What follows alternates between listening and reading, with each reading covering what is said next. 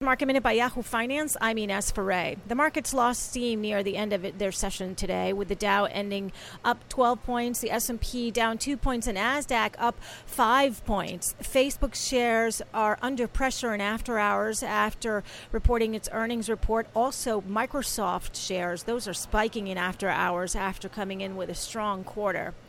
Some of the Dow components today which led the gains included Dow Inc. and also Microsoft, as well as Apple, Boeing, and McDonald's. For more Market Minute news, head to yahoofinance.com.